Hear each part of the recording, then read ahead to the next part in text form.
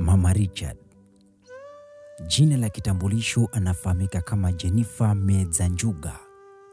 Ni mama wa watoto 3 sasa. Kuishi kwingi ndio kuona mengi, ila sikuwa nimeishi sana, ndipo nistahili kuona makubwa yaliyonizidi umri. Kwa kweli, ishi na watu uwajue tabia zao.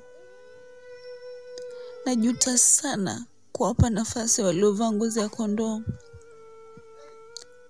Wasiojua uchungu wa kidonda kilichonipata watasema nimepona.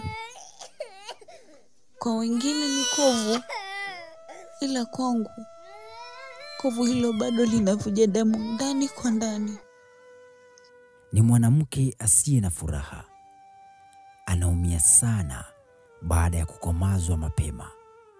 Jukumu la uzazi kwake ni sawia na mwana alilazimishwa kukimbia kabla hajajua kutambaa. Angejua yaliyokuwa yanamgoja, basi hangethubutu. Hangethubutu nini?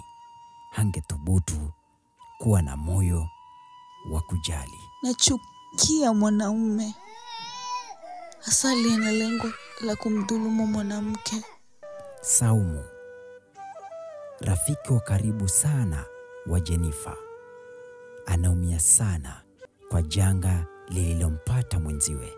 Naumia sana kumuona mwanamke akiumia. Jamii inamuona mwanamke kama ua. Mbali na kujitunza, analazimika kupiga dua kusiwe na kiangazi ambacho kitamfanya anyauke. Kwani akinyauka tu, hakuna nyuki yoyote atakayemkaribia. Hivyo ndivyo wanaume wanaitafsiri hii jinsia yetu, ili hali hao ndio chanzo kikuu cha walile kukosa thamani bustanini. Wawili hawa walikuwa marafiki wa kufa kuzikana. Walizaliwa siku moja, wakasoma shule moja, darasa moja, ila Saumu akamwacha Mama Richard akinyonyesha, mbali na kuwa mwerevu darasani kumliko Saumu. Mama Richard sikuwahi kumpita darasani tangia tuwe chekechea. Alikuwa mwanadada aliye na ndoto zake. Leo mimi ni mwalimu. Haingekuwa ni ile mimba aliyopata akiwa angali shule ya msingi, basi Mama Richard angelikuwa yuko chuoni akimalizia kozi yake ya udaktari.